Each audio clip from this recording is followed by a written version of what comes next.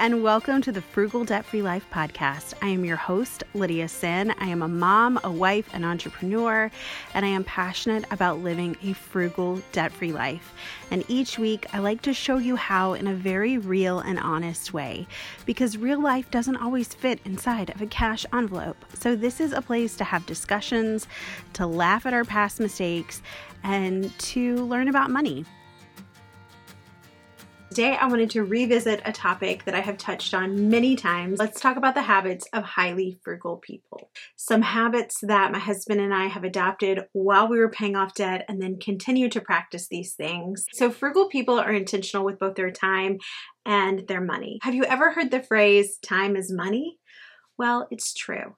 Recently, I read an article in Entrepreneur magazine that talked about how the average millionaire reads 2 books a month. I read like 2 books a week. Am I like ahead of the curve and a multimillionaire? No, because I read trash. Millionaires usually read nonfiction, self-help, finance, things that inspire them, history, that sort of thing. And you might ask yourself where you would find the time to read. Well, we all spend time mindlessly scrolling the internet, right? Sometimes we just need that break. We need that time to just unwind and zone out. But if we're spending all of our time zoning out, then we're not zoning into the things that will actually move us forward and condition us for success. And so if you want to read more, or you want to write more, or you want to take up a hobby, the time you're spent scrolling and arguing with people on the internet could be better used in a productive way that facilitates those things that you want in the future. I just spent 25 minutes on TikTok. So if you want to take my advice, just know that we're all guilty of it. And the same goes with money. We don't just waste time, we waste money buying things that we don't necessarily care about. And I'm not going to tell you to cut out everything or to stop doing things that you enjoy. I am going to tell you though to focus on what matters to you. We eat out every Friday. We get curbside pickup from a local restaurant we love. But we try to avoid eating out on nights where we just didn't feel like cooking. And that's where good habits like meal planning or having something prepped in the freezer comes into play, because I would much rather spend my eating out money on things that I enjoy and look forward to every week than having a greasy paper bag shoved at me through a window. And so when we're intentional by doing things like meal planning and budgeting, we can spend money on things that we actually enjoy instead of playing catch up because we spent money on things we don't enjoy because we weren't intentional with our time. And then another area where time matters is when it comes to investing and paying off debt. So when we were paying off debt, we had credit card debt and student loan debt, and it was pretty much 50-50. So while we had multiple student loans and those debts were actually smaller, we didn't focus on paying those off and instead focused on the credit cards simply because that was compounded interest working against us. So if you have a credit card, I highly recommend that you get motivated when it comes to paying it off, because that interest is constantly being accrued and working against you. And it's the same thing when it comes to investing. Invest early, invest often. Even if you don't have a ton of money to invest, it is still a long game. So if you have a little that you can just sock away every single month, time is in your favor. Okay, so I was recently wasting time on TikTok, but I saw a video and the woman said, would you rather have $1,000 now or 1 penny doubled every day for 31 days? And most people would answer $1,000 now because they're not thinking that a penny doubled every day would be $5,368,709.12. Because it's compounded. Okay, so my next thing, frugal people do not honor sunk costs. What is a sunk cost? Well, a sunk cost is money that you put into something that you will never see again.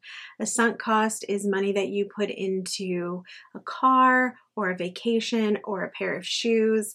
There are benefits associated with it. The pair of shoes protect your feet from the earth. The car gets you where you need to go. The vacation builds memories and you get time away to enjoy yourself, but it's not an investment because it's not money that you're going to get back. And the thing that people often run into, and this is something that my husband and I have dealt with in our own life recently, is you put money into something. And because you put that money into it, you continue to put money into it to justify that initial expense. So let's take a car, for example. A few years ago, we bought a used minivan, super cheap, off the side of the road. And over the past year, some stuff has started to go wrong with it because it was an old, cheap minivan we bought off the side of the road. Well, it was a huge blessing to our family for the past 3 years. My husband and I said from the get-go, the second this van costs us more to repair than what we bought it for, it is no longer a blessing and it will be time to let go of it. We didn't want to honor that sunk cost by saying, let's just put more money into it since we already bought it and we need to just continue putting money into it. And instead, we decided to look for something that would serve our family a little bit longer, and we bought a new used van. Last week, I was reading something that Paula Pant wrote. If you don't know who Paula Pant is, she has a podcast called Afford Anything, and she's fantastic. She is also a landlord and owns several rental properties around the country. She had flown out to, I think it was Indianapolis, to look at a duplex or an apartment building. She realized it wasn't going to work She realized it wasn't going to work for her, and she walked away from the deal. She said that all she spent was the ticket to fly out there and the Lyft driver who drove her around, but that it would really have been easy for her to say, you know what, I'm already out here. I took all this time. I'm just going to buy the building. And that is honoring sunk costs. We see it when people get into a multi-level marketing scheme and they have to constantly buy new products every month to rank up. You're not making money if you're spending money just to make a rank. You're honoring the sunk cost that you put into this business opportunity. And so that's not something that frugal people do. Life requires money. Sometimes you just have to spend money that you're not going to get back because that's life. But if you find yourself continually putting money into something that you don't reap rewards from, that's just honoring sunk costs. Frugal people do not waste.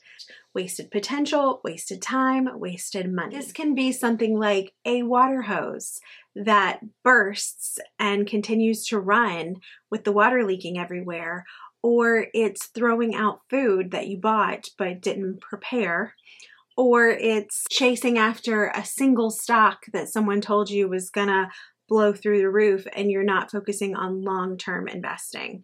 So frugal people do not like to waste their time, they don't like to waste resources, and they don't like to waste money. Kind of goes with my next one, buy nice or buy twice.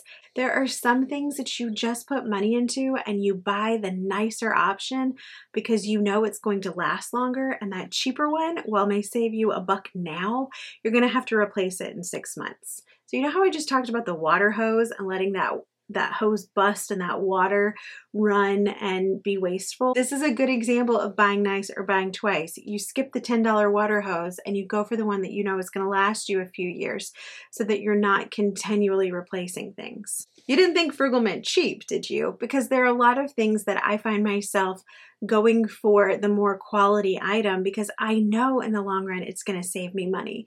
Frugality is about not wasting money on things that I don't care about so that I have the money to spend on things that I do care about and things that I know are going to benefit my life. So things that we spend money on because we know they're going to get a lot of wear and we don't want them to tear up and constantly have to replace them are things like shoes, mattresses, pants, office chairs, bicycles. More to get a higher quality item will actually save you money in the long run. But don't use this as an excuse to go out and buy all new, all name brand stuff. No, it means you research it and you buy it at the right time. Which brings me to my next point. Frugal people frequently buy used. The amount of things in my house that I could point to that I bought used were secondhand. Things like my car. I don't want to buy something that's just going to immediately depreciate in value. My technology.